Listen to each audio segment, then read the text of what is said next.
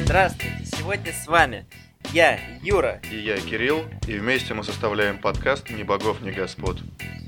Сегодня мы обсудим разнообразные темы, отвлеченные, не очень отвлеченные.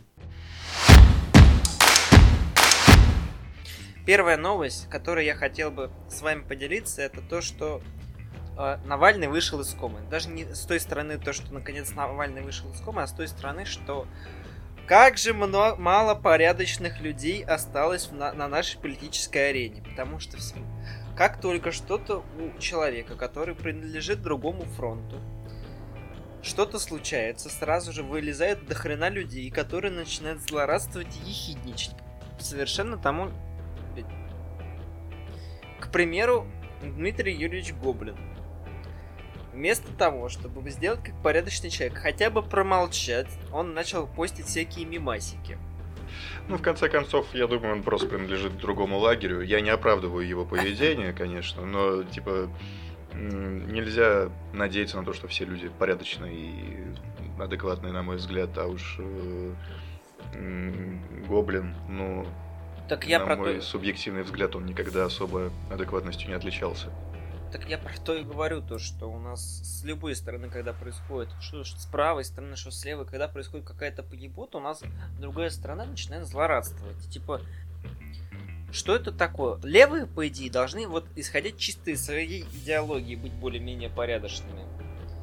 А тут какая-то странная чепушня творится с той стороны, то, что я не понимаю. По-моему, порядочность, она не зависит все же от идеологии, потому что, какая идеология будет заманивать в свои ряды тем, что, эй, ты будешь с нами, соответственно, ты можешь быть непорядочным, ты можешь там грабить, убивать и ебать гусей. Тут дискутируем, потому что эта советская тема, то, что у нас будет в мире мир, дружба, жвачка, все дела, то, что кого-то учили в школе идеалам хорошим, а сейчас этим идеалам не учат, по-моему, левая повестка должна, я понял, кто-то просто на свою сторону одеяло тянет опять, хорошо. И при этом я так чумею. Вспоминаем случай. Год назад у нас, 2 года назад у нас один оппозиционер взял и расчленил свою жену. Пилил ее, после этого Гоблин злорадствовал. Подожди, какой оппозиционер убил и расчленил свою жену?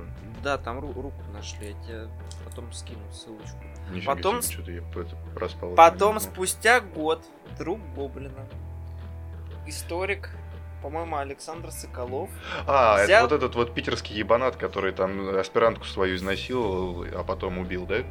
Это его жена была. Аспирантка же. Насколько я помню, это разве жена была? Насколько я помню, это была какая-то аспирантка этого историка. И помимо того, что... Я опять же, сейчас не берусь судить, не помню, женат был этот историк или не женат.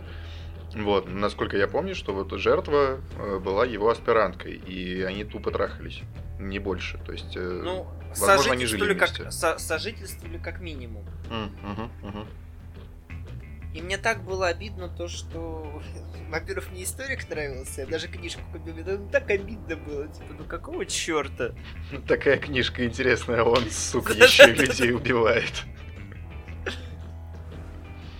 И там как Гоблин начал морозиться, просто нет, над этим нельзя шутить, ё-моё, а как шутить над оппозиционерами, так впереди планеты всей. Я на самом деле, когда сказал друг Гоблина, я просто не знал, что Гоблин дружит с этим историком, честно говоря, я подумал про Дементия, и я думал, что он что-нибудь со свиньей сделал, блядь. Нет, безусловно, это хорошо, что Навальный вышел из комы, это все понятно, но тут у нас в стране происходят прочие веселые интересные вещи. Например, Юра, знаешь ли ты, что должно было произойти вчера, то есть 20 сентября? Нет, не знаю. А 20 сентября, друг мой, внимание, должны были произойти учения по изоляции Рунета. Как раз таки Вот сегодня «Новая газета» опубликовала заметку о том, что Министерство цифрового развития 3-й раз подряд не провело учение по изоляции Рунета.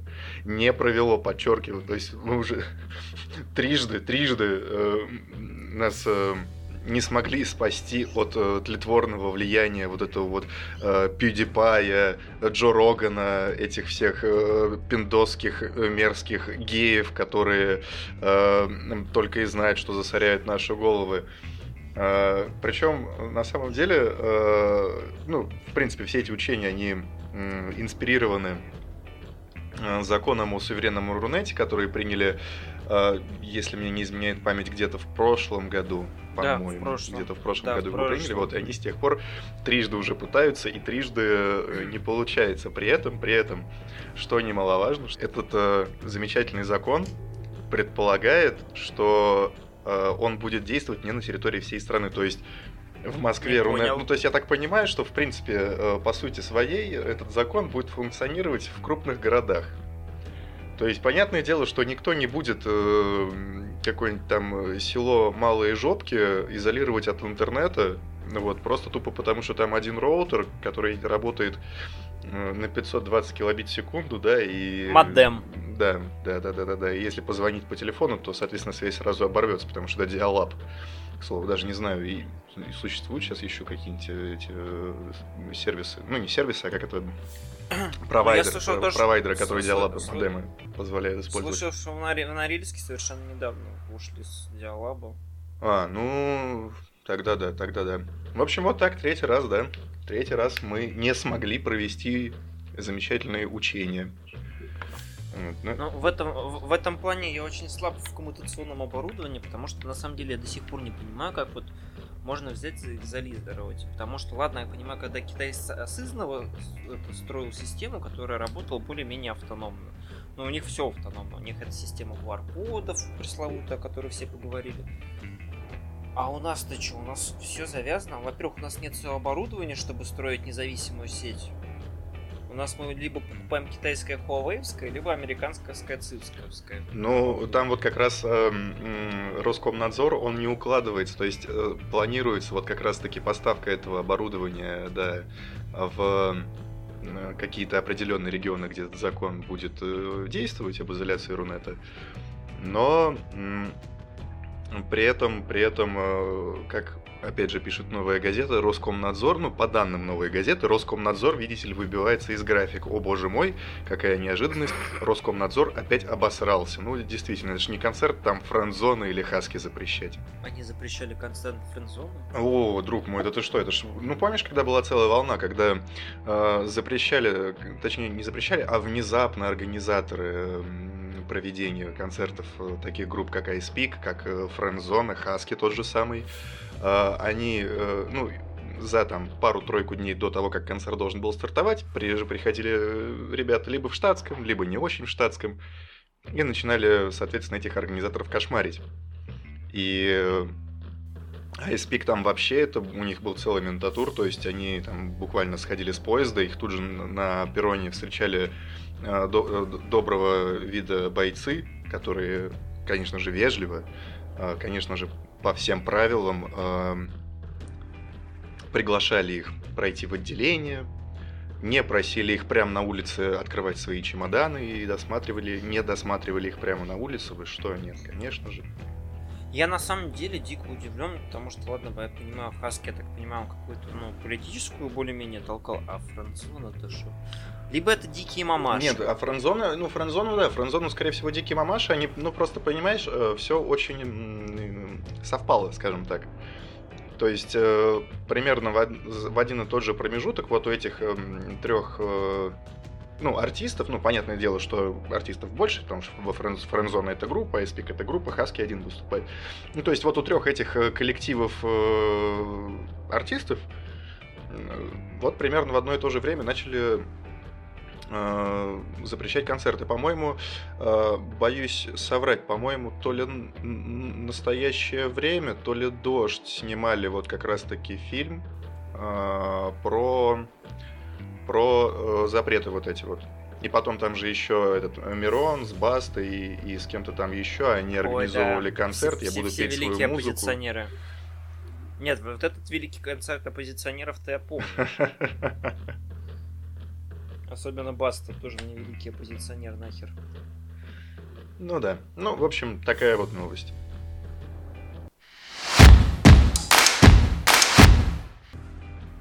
Продолжая тему того, что у нас неадекватно относится к тому, что происходит и с той, и с другой стороны, тут к выздоровлению Навального умер Марцинкевич. Марцинкевич, боюсь, не помню, кто это. Это Тесак. Господи, ой, все интернеты им забили. Да. Безусловно, прискорбно, что человек в местах лишения свободы так подозрительно гибнет, но просто так трендовать это... Опять-таки, меня больше всего удивляет сам факт истории нас, в принципе, с тобой не должен волновать, потому что меня больше интересует, типа, как у нас реагирует общественность. Не, ну подожди, здесь я не могу с тобой согласиться по той простой причине, что человек, находящийся в местах лишения свободы, да, он все же уже лишен свободы, и то, что он не может чувствовать себя безопасно в местах лишения свободы, причем возможно, мне приснилось, что в этом как-то могут быть задействованы не заключенные, но это сам по себе вот этот факт, он тоже довольно прискорбен. Но общественность, Юр, я не вижу смысла пытаться как-то судить общественность, потому что у нас интернет есть, в интернете есть свобода слова, каждый высказывается в меру своей воспитанности, ума и возможностей. Так это ради бога, но проблема в том, во-первых, что я не считаю, что каждое мнение равноценно, потому что это немножко глуповато. А во-вторых, я не понимаю, что у нас несут официальные СМИ. Что за нахрен происходит с Симонян? Кто ее ударил битой по башке? Да ей не ударили по башке, ей просто дали повестку, просто... как бы в Министерстве правды. Просто нести тот бред, то, что Навальный виноват в смерти Тесака, потому что он написал на него заяву. Ух ты, это кон гениально. Ой, боже, какая прелесть, боже мой, просто, ой, не зря люди зарплату получают, ой. Ну не, это, я считаю, просто кон гениально. Это куда это? Слушай, по-моему, если бы госпожа Симоньян не снимала бы фильмы про мосты, а была бы сценаристом какого-нибудь триллера политического, это был бы, пожалуй, шедевр. Я думаю, вот российское кино бы тогда встало с колен. Безусловно. Ну просто я честно вот этот вопрос не копал, то есть, разумеется, я забыл, что фамилия Тесака Марцинкевич, но, то есть, безусловно, я читал тоже заголовки и все такое прочее, но вот то, что ты мне сейчас рассказал, это что-то прям за гранью добра и зла, Навальный написал на Марцинкевича заяву, поэтому Марцинкевич умер. Заявы Навального настолько смертельны, они как сюрикены у ниндзя, что ли? Нет, они про то, что тем, что они написали заяву, они сломали жизнь чуваку. Мне кажется, чувак сам сломал себе жизнь. Человек, в смысле Марцинкевич, да? Марцинкевич совершал определенные действия, и как говорил Мировингель в «Матрице», есть действие, есть следствие, да, и то есть это были последствия его действий. Я думаю, что точнее, вряд ли он, конечно, задумывался о том, что так все закончится, и, кто об этом думает, но, в принципе, то, что он попал в тюрьму, подчеркиваю, то, что он попал в тюрьму, это закономерный исход его деятельности, а то, что он там погиб при подозрительных обстоятельствах, это, конечно, ненормальная история. Ты, кстати, в курсе подробностей этих обстоятельств? Там что-то какая-то записка была странная, что-то там как-то он странно был порезан. И книжка про коммунизм. Книжка какая-то там лежала, да, и плюс там он еще когда-то 3 миллиарда лет назад написал, что если на этапе я помру, как он там, сейчас попробую дословно вспомнить, если на этапе вскрою вены или повешусь, знаете, мне помогли. Что-то типа такого. Ох. Вот. Ладно, давайте сместимся на что-то более разумное, доброе, вечное. Да, давай, конечно. Что вечно в нашем мире? В нашем мире вечна тяга к удовольствиям.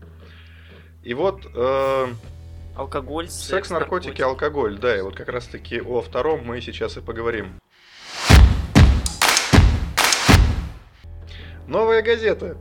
Центр досье. То есть они... Я не могу понять, у вас у всех питерских блогеров в качестве информации брать Нет, новую почему? газету? Просто новая газета, ну, если я хочу что-то про политику почитать, я читаю новую. Я даже периодически покупаю бумажные экземпляры. Да, я в 2К20, да, я читаю бумажные газеты. Да ты же меня сам ругал, что я газету покупал. Ну, я не ругал, я стебал, но так или иначе. В общем, короче говоря... Тут опять вспомнили замечательное дело 2018 года, в конце февраля, о том, что в российском посольстве в Буэнос-Айресе обнаружили и изъяли около 400 килограммов кокаина. Да, и там некоторые недосдачи. Ну, то, что некоторые недосдачи, ну, то есть, короче говоря, во-первых, спецслужбы России и Аргентины смогли вступить в сговор по кокаиновому делу. Это вот так статья называется. Дальше идет цитата. Ну, это я уже саму статью читаю. Чтобы снизить политическую значимость кокаинового дела и избежать полного изучения всех деталей, а также скрыть возможную причастность высокопоставленных российских и аргентинских чиновников к контрабанде наркотиков. На самом деле... вот какой-то сюжет для фильма. Это почему я просто открыл новую газету? Я объясню ход своих мыслей. Я листал Твиттер, и в Твиттере у меня глаз упал на то, что вот эти вот вещества, обнаруженные в российском посольстве, они теоретически рассматривались как поставка для депутатов Государственной Думы и сенаторов. Неплохо так, да? Типа свой канал проложил. Ну да, то есть, это на самом деле очень на самом деле... плохой сигнал. Нет, это не плохой сигнал, как бы, понимаешь, я боюсь привыкнуть к подобным новостям. Боюсь привыкнуть, потому что, само по себе это, конечно, ну, а тебе не кажется... какой-то трэш. Тебе не кажется, что мы уже стали привыкать к разным трэшовым новостям? Ну, это в смысле... это я имею в виду обыденность восприятия зла, то есть, то есть, вроде, с одной стороны, как бы, когда я это читаю, я такой, камон, что удивляться? Ничего страшного произошло. Ничего страшного, камон, что удивляться? А на самом деле, вот если подумать, то есть, это международная сеть, покрываемая, возможно, я подчеркиваю, мне приснилось, что это международная сеть дистрибьюции запрещенных веществ, которая попадает простите меня, в верхний эшелон правительства некой страны. Ну, то есть, я думаю, что вот госпоже Симонян стоит вот на этом поле свою фантазию раскидать и приплести сюда тоже там Навального, Тесака, Гоблина, вот этого вот историка можно приплести, что они там все как-то там замешаны, друг друга убивают, трахают там, вырезают там кишки друг другу и так далее. Наматывают кишки 10 минут, вот, да. В плане того, что у нас какая-то херня творится вообще везде, в этом плане я немножко люблю сопоставлять две новости. Первая новость. Правительство сократит бюджет на закупку лекарств для редких заболеваний. В общей сложности Минздрав недополучит 19,5 миллиардов рублей на закупку дорогостоящих препаратов. Читаем следующую новость. На поддержку СМИ хотят выделить 102 миллиарда рублей. На поддержку СМИ. Мне просто интересно, на поддержку каких СМИ? А там вот вместе с этой новостью фотка Симонян. Все понятно. Это очень забавно, потому что, я подписан в Твиттере на Russia Today, Причем я специально подписывался на канал, который, ну не на канал, а на аккаунт, который на английском, то есть он предназначен именно для представления России в медиапространстве англоязычном через Rush Today. Вот, и, честно говоря, там просто какие-то смешные видео постят постоянно, какую-то хуйню, малафью непонятную. Ну, то есть, что, зачем, почему, кому это нужно? Ведь просто же, там же прям написано, что в Твиттере, что это Russian Affiliated Media. Или Russian Government Media, что-то такое там написано. Ну, то есть, типа, там прям сразу подпись под ником аккаунта, что, типа, это СМИ связано с правительством Российской Федерации. И вот под этим, и ведь люди же сидят под этим аккаунтом, получают за это деньги, за то, чтобы постить смешнявые видео. То есть я понимаю, у меня нет вопросов к МДК, который делает то же самое, и админы которого, и модеры которого делают то же самое. Надеюсь, что они делают это за деньги. Но, типа, блин, серьезно, государственные СМИ постят смешные видосы? Что за ерунда? И им еще 102 миллиарда или миллиона, ты сказал, прости? 102 миллиарда. Прекрасно, замечательно, отлично. Не, в этом плане я вначале, когда вот только вот появилась вот эта вся тема с Russia Today, я искренне надеялся, то, что из этого будет что-то интересное. Я ожидал документалки, я ожидал разных видов расследований, ну хоть что-то, знаешь, такого значимого. Потому что, если честно, я думал, что это типа будет канал уже нового формата. Типа вот наш вот форматы телеканалов 90-х, там типа СТС, ТНТ, НТВ, все они отжили свое. Давайте что-то новое, там типа сильно модное, молодежное, что будет интересно всем посмотреть. И нифига, это какой-то бред кобылы. Начиная от Симонян, заканчивая вот этими видосиками. Ну, да. Мне так обидно, что это кошмар. Да. Хотя, с другой стороны, мне порой кажется, что Rush Today спонсирует разнообразных блогеров. Ну, не само Rush Today. Интересно. Как же там это... Во-первых, там же есть это пригожинская вот эта вот предполагаемая фабрика троллей, предполагаемо связанная с Евгением Пригожиным. Вот. Это им, наверное, может пойти часть деньги. А Пригожин это кто? Ну, который повар Путина. Я не в курсе, к сожалению. Не в курсе, ну... Короче говоря, существует некое объединение неких людей, которые за бабки... Внимание, вот сейчас цимис, за бабки пишут про кремлевские, точнее, про правительственные комментарии под различными видосами, новостями и так далее. Ну, кремлеботы. Ну, кремлеботы, да. Вот объединение кремлеботов называется «Фабрика троллей». Ну и как бы у предполагаемой фабрики троллей должен быть предполагаемый руководитель, и предполагаемым руководителем называют вот этого вот господина Пригожина. Так. Вот, а повар Путина... Ой, почему он повар Путина, честно говоря, я не помню. Я какой-то момент все это изучал, потом просто они настолько все вот эти... Скотинились. Чиновники, нет, не то, что они не оскотинились, они вот настолько все серые, они настолько вот один на другого похожи, что вот, пожалуй, различить их можно только по мемасам, которые они генерируют. В общем, короче, я не помню, почему господина Пригожина называют поваром Путина. При этом, что самое обидное вот в нашем русском СМИ и так далее, то, что сейчас у нас часть правительства вылезла из движения «Наше». И это причем не самая плохая часть, что как мы все в детстве ненавидели нашистов, ну, по крайней мере, у меня в кругу общения. Ну, это же те ребята, которые там принца Чарльза, по-моему, помидорами забросали в Питере, да, если мне не изменяет память.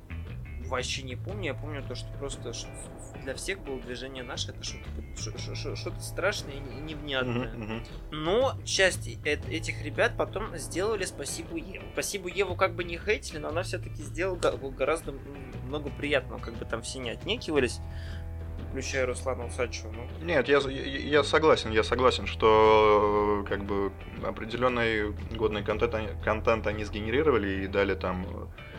Как бы я там не относился к ним, но в любом случае таким мастодонтом нынешнего Ютуба, как Руслан Усачев, да, как Поперечный, как Кшиштовский, Сэма Никеля, собственно, я по «Спасибо Еве» узнал. Мэдисон, по-моему, там какое-то время даже зависал. Сэм Никель без «Спасибо Еве» в итоге скатился куда-то в странные дела.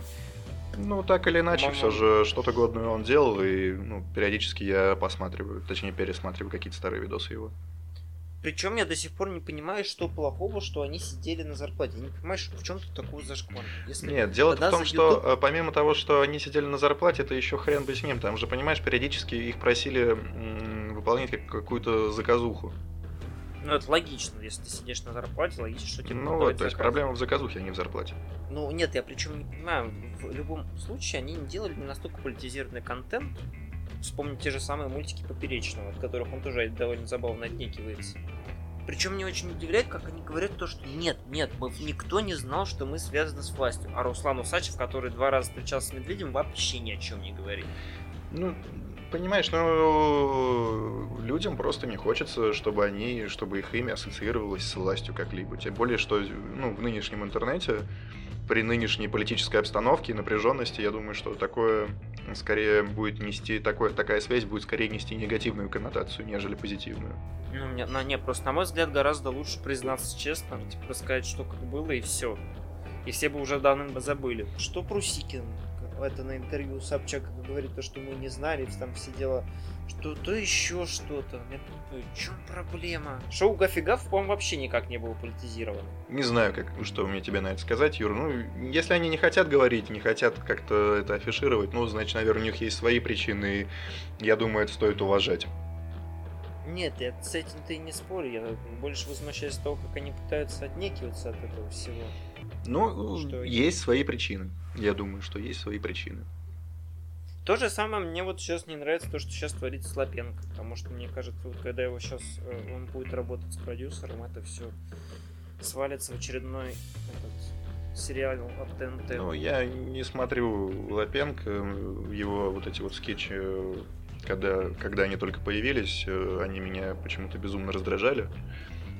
И как-то я сторонился все время его творчества, и когда там все что-то про какую-то загадку дыры, там, допустим, тот же самый Парфенов, которому почему-то, которому зашел Лапенко, тиражирует эту загадку дыры там в нескольких своих выпусках, точнее, как в нескольких, на стриме на одном он это афишировал, в Парфеноне еще в одном своем. Людям по кайфу, мне нет. Поэтому с Лапенко, опять же, про Лапенко мне нечего сказать. Ладно, тогда проехали. Возвращаясь к СМИ, к нормальным СМИ теперь. Тут Юрка Дудь дропнул относительно недавно новый видос. Ебо, как ты зашел в нормальные СМИ, Дудь?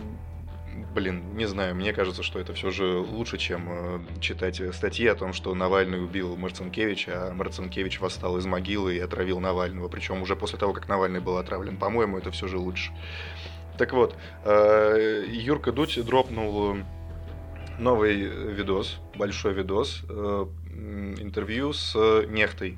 И у меня довольно противоречивые, на самом деле, эмоции вызвал, точнее, эмоции, понятное дело, но и мысли вызвал просмотр этого интервью, потому что довольно-таки неоднозначно ведет себя этот главный в этой Нехте паренек. Редактор? Нет, не главный редактор, админ или как там они называют. В общем, организатор всего. Не организатор, а создатель этого канала. Он довольно-таки такой странноватый парень. Потому что какие-то у него очень странные высказывания периодически проскакивали. Странные какие-то высказывания. Я, к сожалению, не смотрел, тебе придется приводить примерчики разные. Он попал в просак, в очень сильный просак, когда зашел, допустим, разговор про чисто теоретическое, приснившееся и мне, и авторам этого видео убийство Лукашенко, если потребуется. И он как-то очень странно, он сначала начал, прямым текстом он не сказал, но... Стой, дай предысторию. Next у нас, это, я понимаю, канал в Телеграме, который курировал, рассказывал о событиях в Беларуси. И который сейчас продолжает это делать. Вот, то есть это канал, который в настоящий момент базируется в Варшаве. Вот, ну, в смысле, вот редакция этого канала базируется в Варшаве, они освещают новости, связанные с белорусскими протестами, да, с протестами в Беларуси. Они как-то связаны с Тихановской или нет? Тихановская, я просто, к сожалению, подзабыл. Это вот кандидат в президент, который... Ну, Тихановская, которая кандидат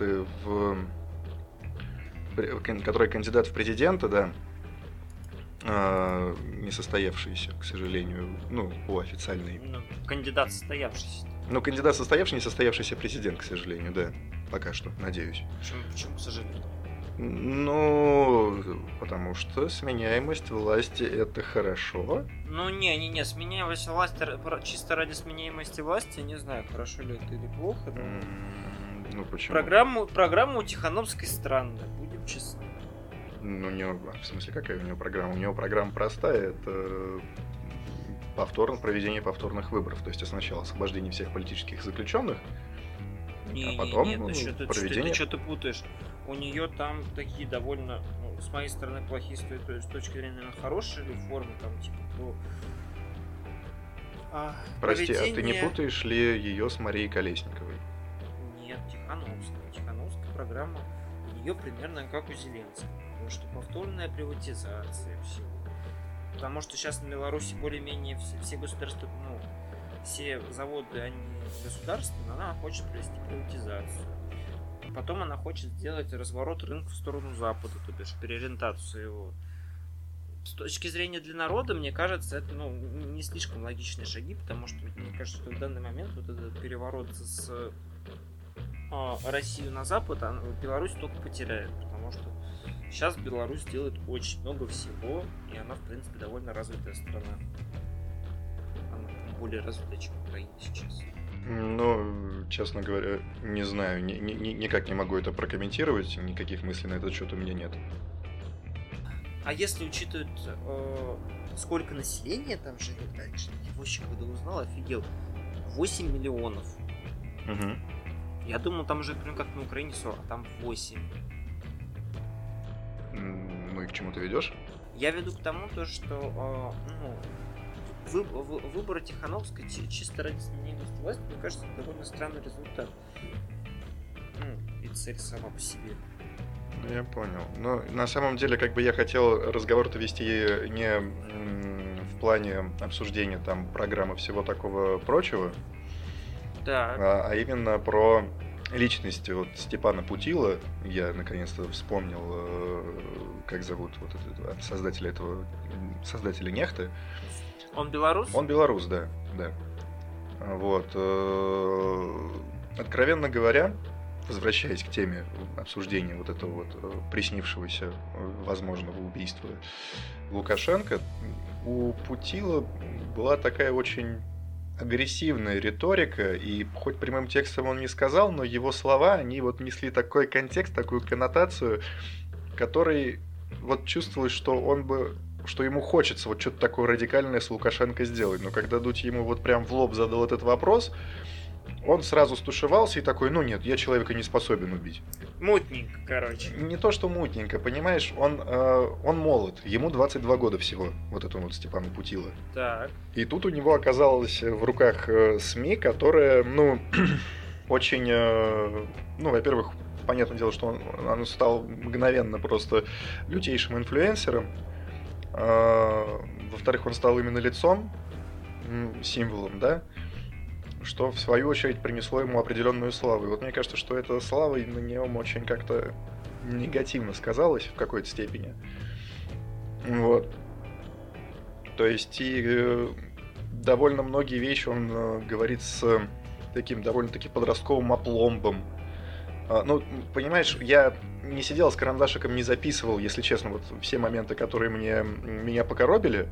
Вот, возможно, в следующий раз я так и сделаю, если мы будем разбирать какое-нибудь следующее интервью.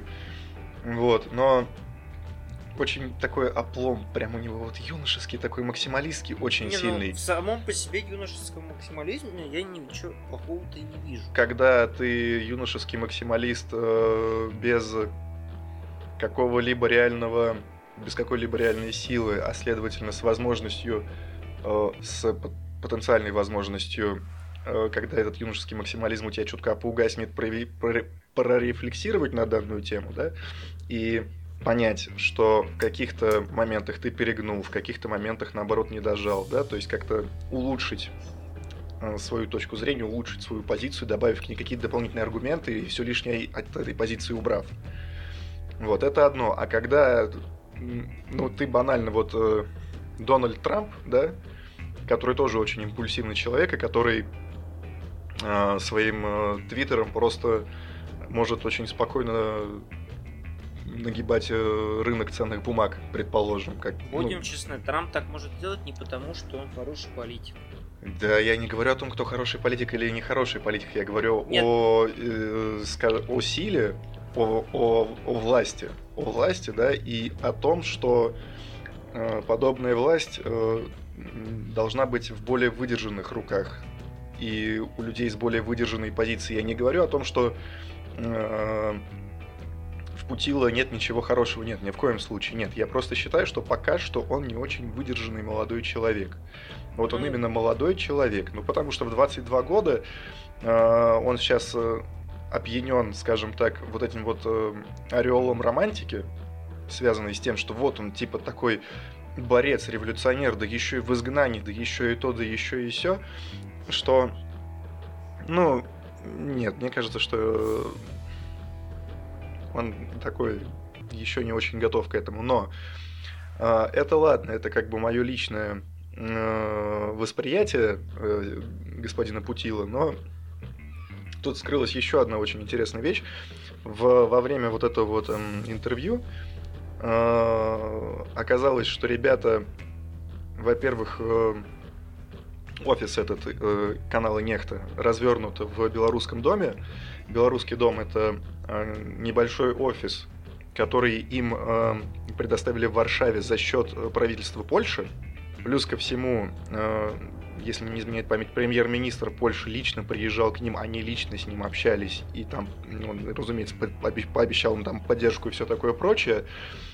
Вот. Но при этом во время интервью стоит отметить, что они настаивают на том, что сам канал, финансирование канала осуществляется за счет донатов и рекламы. Но здание выделило правительство. Но здание выделило правительство Польши, и они, ну, не то чтобы, я не могу сказать, что они прям вхожи там, к премьер-министру Польши, но премьер-министр Польши, я думаю, что чувствует в них определенную силу. И то есть мне кажется, что это такой лонгшот неплохой для правительства Польши, если власть сменится. Вот, то есть они пытаются как-то проинвестировать, возможно, в какие-то возможные последующие взаимоотношения с правительством Беларуси, если оно сменится. Вот. И третий пункт, который меня позабавил, я сегодня утром после пробежки пришел домой, сходил в душ, открыл YouTube, и мне первым же видосом вылетает видос дождя, и это просто, это такой постмодерн. Короче говоря, ну, нас всех задолбали, будем честны, нас всех задолбали реакции на YouTube, реакции на что-то. Так. Это, в принципе, для контент-мейкеров это очень простой формат. И давным-давно уже ходят шутки, что там вот скоро мы будем смотреть реакт на реакт на реакт, да? Так вот, сегодня я смотрел реакцию телеканала «Дождь». На интервью Дудя? Нет, на реакцию правительственного канала Беларуси на интервью Дудя. То есть это реакт в реакте был, понял? Это просто, я такой открыл это видео, но оно длится там вот, сам вот этот вот видос телеканала «Дождь», но это кусок какой-то программы, вот, он длится там что-то минут 17, если мне не изменяет память, то есть не очень долго, но все равно, то есть это же, и я потом досмотрел и думаю, блин, в каком замечательном мире мы живем, то есть уже, понимаешь, уже мало того, что блогеры делают реакт на реакт, да, теперь уже и как бы крупные телеканалы делают, ну, как бы «Дождь» это такой себе телеканал, как бы, но так или иначе, то есть уже «Дождь» делает, телеканал «Дождь» делает реакцию на белорусский телеканал, который сделал реакцию на интервью блогера, ну, Дудя, соответственно. Да, я говорю, это какой-то метамодерновый фронт един. Ну да, да. Вот, собственно, это вот все, что я хотел по данному вопросу. Про юношеский максимализм, ну, я с тобой не согласен. На мой взгляд, если политик, ну, обладает каким-то вектором, он уже сложился, я не вижу проблемы сложиться рано или поздно, потому что у каждого разный жизненный путь, у каждого разная идея более-менее. Ну, у нас, к сожалению, уже были такие прецеденты, когда у нас народ делал из какого-то молодого человека героя, а потом он оказался просто не тем, кем казался. А потом он аспиранта, значит, топит в Неве. Ну, это раз, да. А во-вторых, нет, я говорю про Егора Жукова. Вот у нас тоже был яркий пример молодого. Я этого молодого человека, да, извини, да. Ну, все ожидали то, что, типа, этот человек что-то из себя представляет, а он оказался на деле просто очень глупый молодой человек. Ну, глупый нет, я с тобой не соглашусь. Наивный, да, без жизненного опыта, да. Я говорю даже глупый не с точки зрения того, как он применяет он не образован в своей области. Но, опять же, не соглашусь. Эрара гуманум эст. Человеку свойственно ошибаться. Так, ради бога, но когда ты заявляешь, что ты учился в высшей школе экономики на политолога, ну, изволь, пожалуйста, пользоваться теми категориями, которые ты уже изучил, а не придумывать им свои названия. Ну, ёлы-палы. Ну, честно говоря, не знаю, о чем ты говоришь. Ну, в любом случае, он из себя по итогу ничего и так и не представил. Он сел на дожде и все. На эхе, на зарплату. На эхе сидит. На эхе Москвы и все. И толку от него никакого. В итоге он и как-то и в тусовку Навального не влился, и в либертарианскую тусовку он тоже не пошел. Ну, а почему? Вот этого меня больше всего на самом деле раздражает. Почему ты должен вливаться в какую-то тусовку? Почему меня бесит вот это вот, и еще больше меня бесит, что у нас есть оппозиционеры и патриоты. Вот это вот совершенно, то есть, типа, если ты оппозиционер, то ты, соответственно, должен быть в команде Навального или в команде либертарианцев. А почему ты не можешь вот быть просто вот и не с теми, но против против третьих? Ну, поясняю, потому что когда вы хотите добиться определенных политических результатов, вам нужно более-менее консолидироваться. Вот ты ищешь людей, которые схожи с тобой по политическим убеждениям, крайне разные программы не были. Ну, я думаю, что у Егора Жукова есть какой-то есть какой-то круг последователей плохое слово. Ну, людей, сочувствующих его идеям, вот так. Он либертарианец, как я помню. Угу. Вот, там вот это все любимое декоммунизация и так далее, вот это вот переименовывание улиц, вот это все. А почему надо присоединяться к людям? Вот у тебя есть цели, и вам этих целей поодиночке никак не добиться. А по действиям Егора Жукова ощущение, что он их не особо хочет добиваться. Он сел вести всякие программки, да и все. Ну и прекрасно, почему нет? Ну, то есть человек... Егор Жуков стал символом, понимаешь? И, на мой взгляд, это довольно грамотный ход, что сейчас он не пытается совершать каких-то активных именно политических действий. Потому что, опять же, я же говорю, он молод, у него мало жизненного опыта, образование не буду затрагивать. Вот, то есть я на самом деле тоже довольно-таки им разочарован, но все равно, я оставляю за ним право иметь какую-то точку зрения, иметь какие-то свои мысли, иметь какие-то свои предложения и высказывать их. А то, что, извини меня, он не бросился на баррикады, не бросился там собирать какие-то митинги, окей, это его дело. Возможно, он чего-то ждет. Возможно, он хочет получше изучить вопрос. Потому что, нам пытаются все время, что Навальный, что Кремль, втемяшить одну истину, которая ложна, что есть вот черное и есть белое. И что вот если ты с нами, то ты против. Что если ты с нами, то ты против этих. А если ты не с нами, то ты против нас. Вот что одна сторона, что другая сторона пытается вот это вот втемяшить в голову своим последователям. И она втемяшивает почему-то. А люди вот просто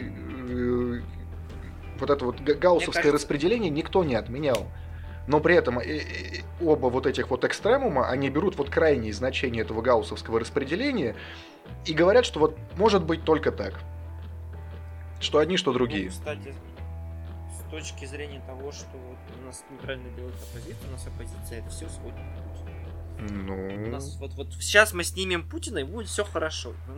Да нет, проблема оппозиции в том, что, здесь я с тобой соглашусь, но я немножко по-другому рассматриваю этот процесс. Они, как истинные революционеры, хотят разрушить старый мир и на обломках его построить новый, прекрасный. Так они же вроде наоборот, они же типа отникиваются от этой системы. Там, Господи, вот типа убрать Путина, и все типа у нас станет хорошо, понимаешь? Ни одна оппозиционная партия, например, не может мне вот так вот взять за шкирку и показать вот этот человек у нас, если мы сменим власть, да, вот этот человек у нас будет министром здравоохранения. Чтобы я хотя бы этому человеку в глаза посмотрел, чтобы я хотя бы знал, как он выглядит, потому что вот за то время, что я учился там и так далее и жил, вот министра здравоохранения сменилось дофига, и я ни одного не знаю, ни как он выглядит, ни что. И вот понимаешь, вот никто не может мне показать министра экономического развития вот так вот же за шкирбан вытащить, да? Они считают, что это потом все будет. Этот как сейчас этот у нас убийца пенсионеров, палач пенсионеров. Силуанов. Ну и что? Нет, я просто вспоминал, кто у нас министр. То есть, вот понимаешь, вот это как раз-таки проблема вот правительства, которое сейчас, на мой взгляд. То есть нет ярких личностей, нет людей, которые вот что-то пытаются как-то даже вот не против правительства пойти, да, но сделать вот что-то чуть-чуть в сторону от генеральной линии. То есть вот как, допустим, было с господином Собяниным, да, Сергеем Семеновичем, он там что-то попытался вякнуть, что типа, ребята, парад не надо проводить, потому что как бы у нас тут пандемия, как бы, да, это не нужно. Все плохо. Да, и тут же вот просто моментально, буквально там через полдня Мишустин такой: а давайте-ка мы проверим, а законно ли были ваши действия по ограничению свободы передвижения людей в городе Москве во время введения вами карантинных мер. И Собянин такой, опять же, буквально даже меньше, чем через полдня, такой: оп, ребята, извините, вот давайте, типа, все окей, круто, давайте проводить, все хорошо, все будет заебись.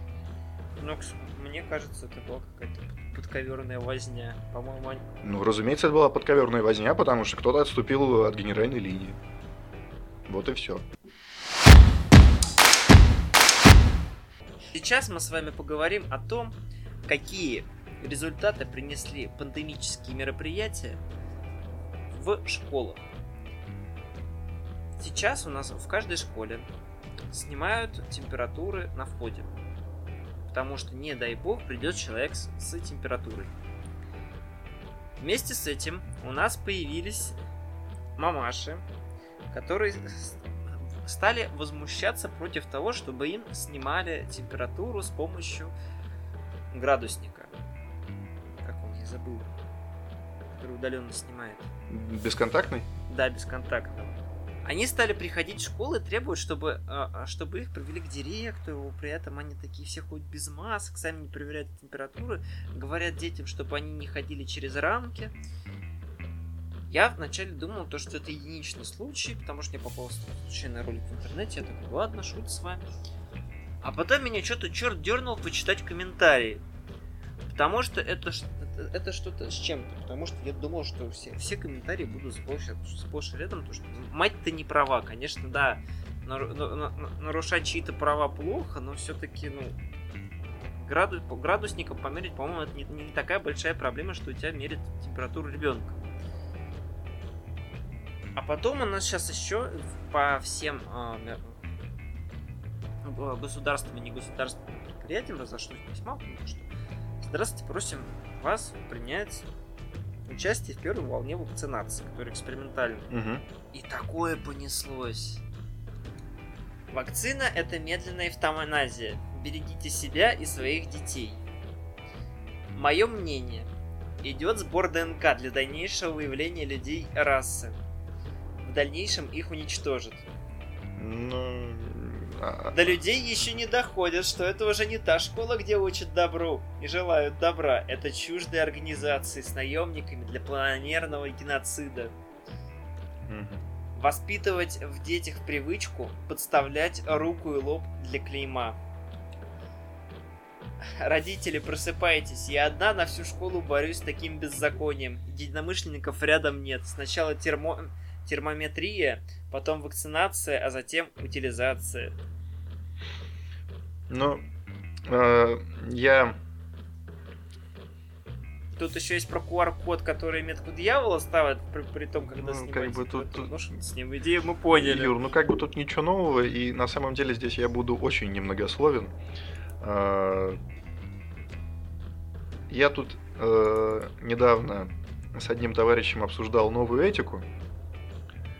Вот, и в процессе обсуждения как бы мы пришли к тому, что все равно будут те люди, которые эту новую этику воспринимать не будут. На что я сказал: жизнь, она конечна. По естественным причинам. По естественным. Ни к чему не призываю ни в коем случае. По естественным причинам жизнь рано или поздно закончится. Собственно говоря, точно так же я прокомментирую и вот эту новость. У меня все. А можно вопрос про новую этику тогда? Да, про новую этику мы там, на самом деле, мы просто ничего такого серьезного, мы просто обсуждали новую этику и...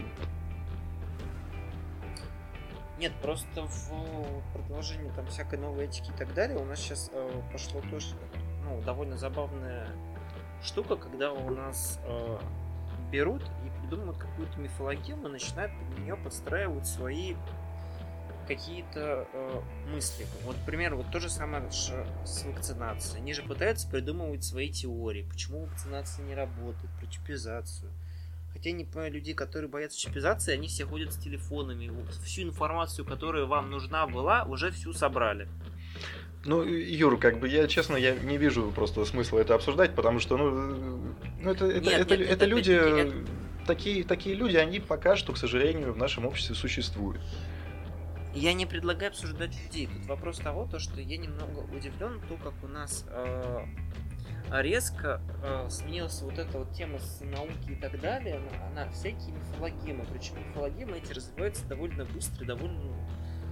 Потому что это же интереснее. Это интереснее, чем обычный мир. Это же интереснее, когда ты думаешь, что, это вот как раз-таки опять госпожа Симонян.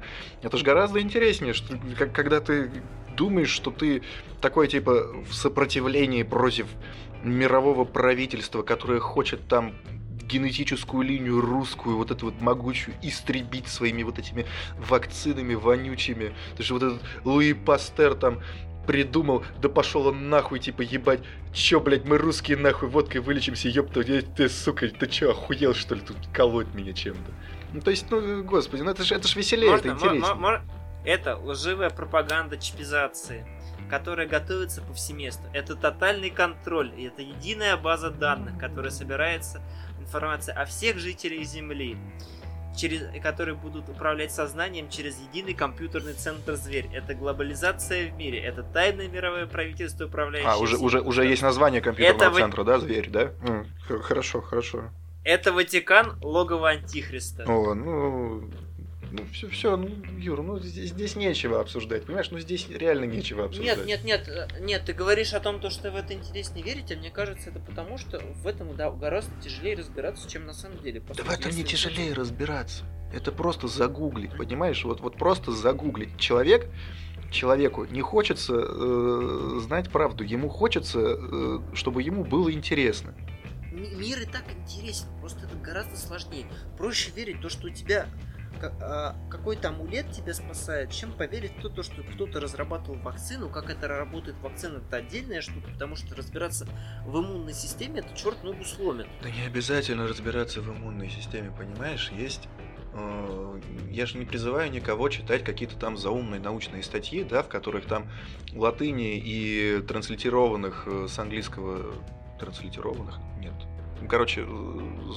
Слов, которые с английского транслитеровали на русский, да, их больше, чем русского, понимаешь?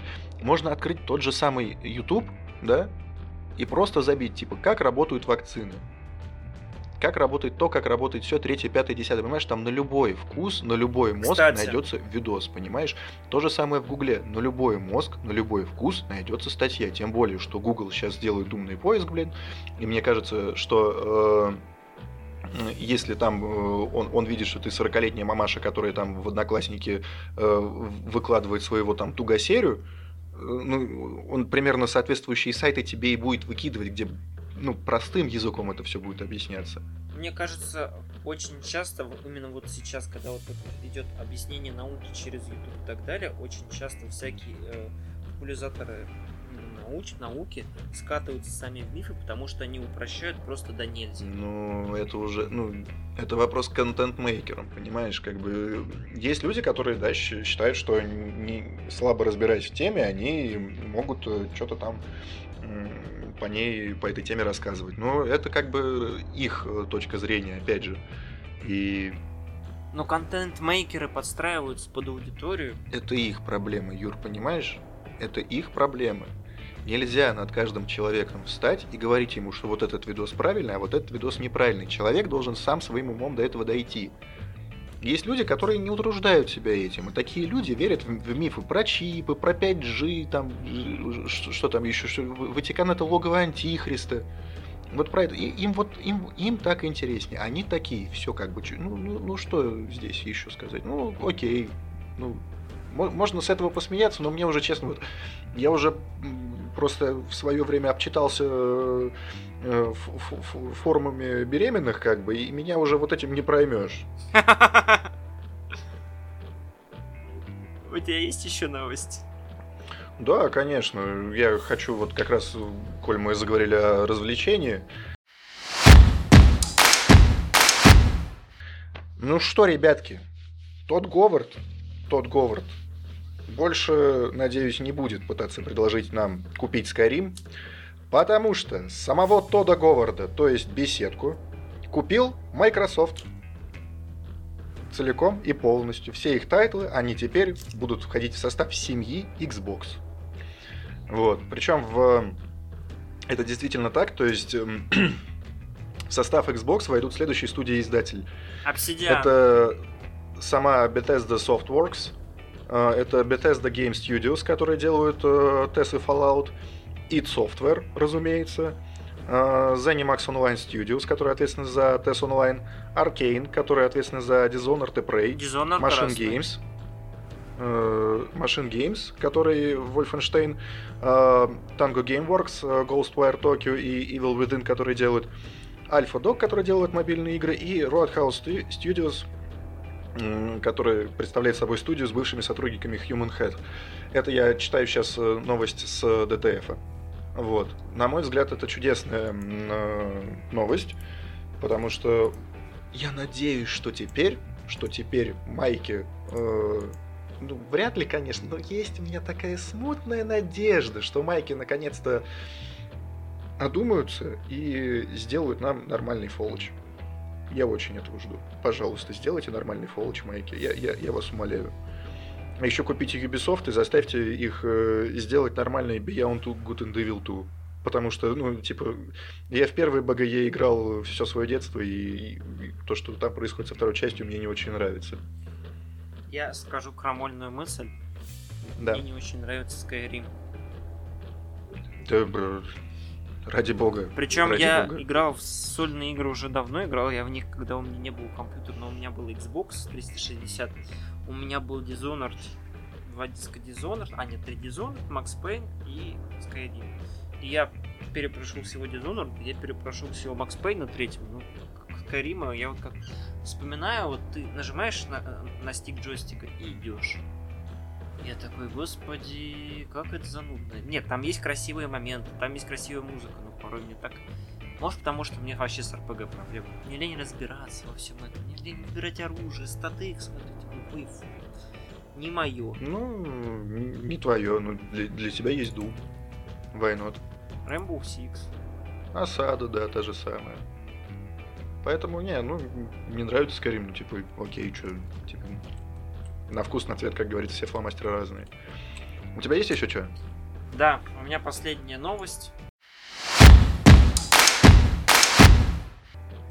На борьбу с воронами на крыше правительства потратят 43 миллиона рублей. А именно 21,3 миллиона рублей в 2021 году и 23,5 в 2022 году. Подожди, это в Кремле? Ну, нет, правительство — это Белый дом, который... В Белом доме? Все. А то я уже думал, неужели там Обама всех этих соколов перетравил, которые над Кремлем летают? Я такой, божечки. После новости про сокращение финансирования на лекарства, это просто божественно. Так это ж... В смысле, подожди. Птицы являются разносчиками многих заболеваний. Потратим меньше денег на лекарства, но больше денег на то, чтобы этих разносчиков опасных заболеваний, захерачить, и тогда все будут здоровы. Почему? По-моему, это прекрасная идея. А если покрасить белый цвет, можно их выдавать за бело-голубые. Да, а потом, допустим, тот же самый господин Мишустин будет ходить по парку и предлагать сфотографироваться с ними. А в итоге мы увидим медведя в серой шляпе, он будет ходить к маленькому мальчику, к которому подходил Трамп, и говорить ему, что делаешь. Не, в пузико целовать будет, в пузико. Это была отсылка на Дом 1. Я отсылаю к великому мемному видео, когда Владимир Владимирович поцеловал в пузико на Соборной площади Кремля мальчика. Что, прям офигенный видос. Так, возвращаясь в мир развлечений не только с голубями и воронами, значит, 15 октября в Стиме обещают выпустить фанатский ремастер просто великолепнейшего шутера Return to Castle Wolfenstein. Ну, то есть «Возвращение в замок Вольфенштейн». Это, собственно говоря, насколько я знаю, это первый именно истинная 3D итерация Вольфенштейна. Вот, в оригинал я очень много в свое время тоже наиграл. Вот, очень классно. Очень классная игра, рекомендую. Вот, и, в принципе, вот выход вот этого ремастера, я считаю, что хороший такой будет повод поиграть, приобщиться, так сказать, к видеоигровой классике. Ну и такая небольшая новость, совсем небольшая, просто я за этим сериалом особо следил. Вышел первый трейлер сериала WandaVision. Вот, не знаю, с просмотра трейлера никаких у меня впечатлений не оставил. Я все же буду ждать релиза. Вот, придется, когда он выйдет, продать Микки Маусу свою задницу и заплатить за подписку. Надеюсь, это не будет как с Мулан. $30 мне не придется платить за просмотр одной серии. Вот, но, в общем, как-то вот так. У меня все.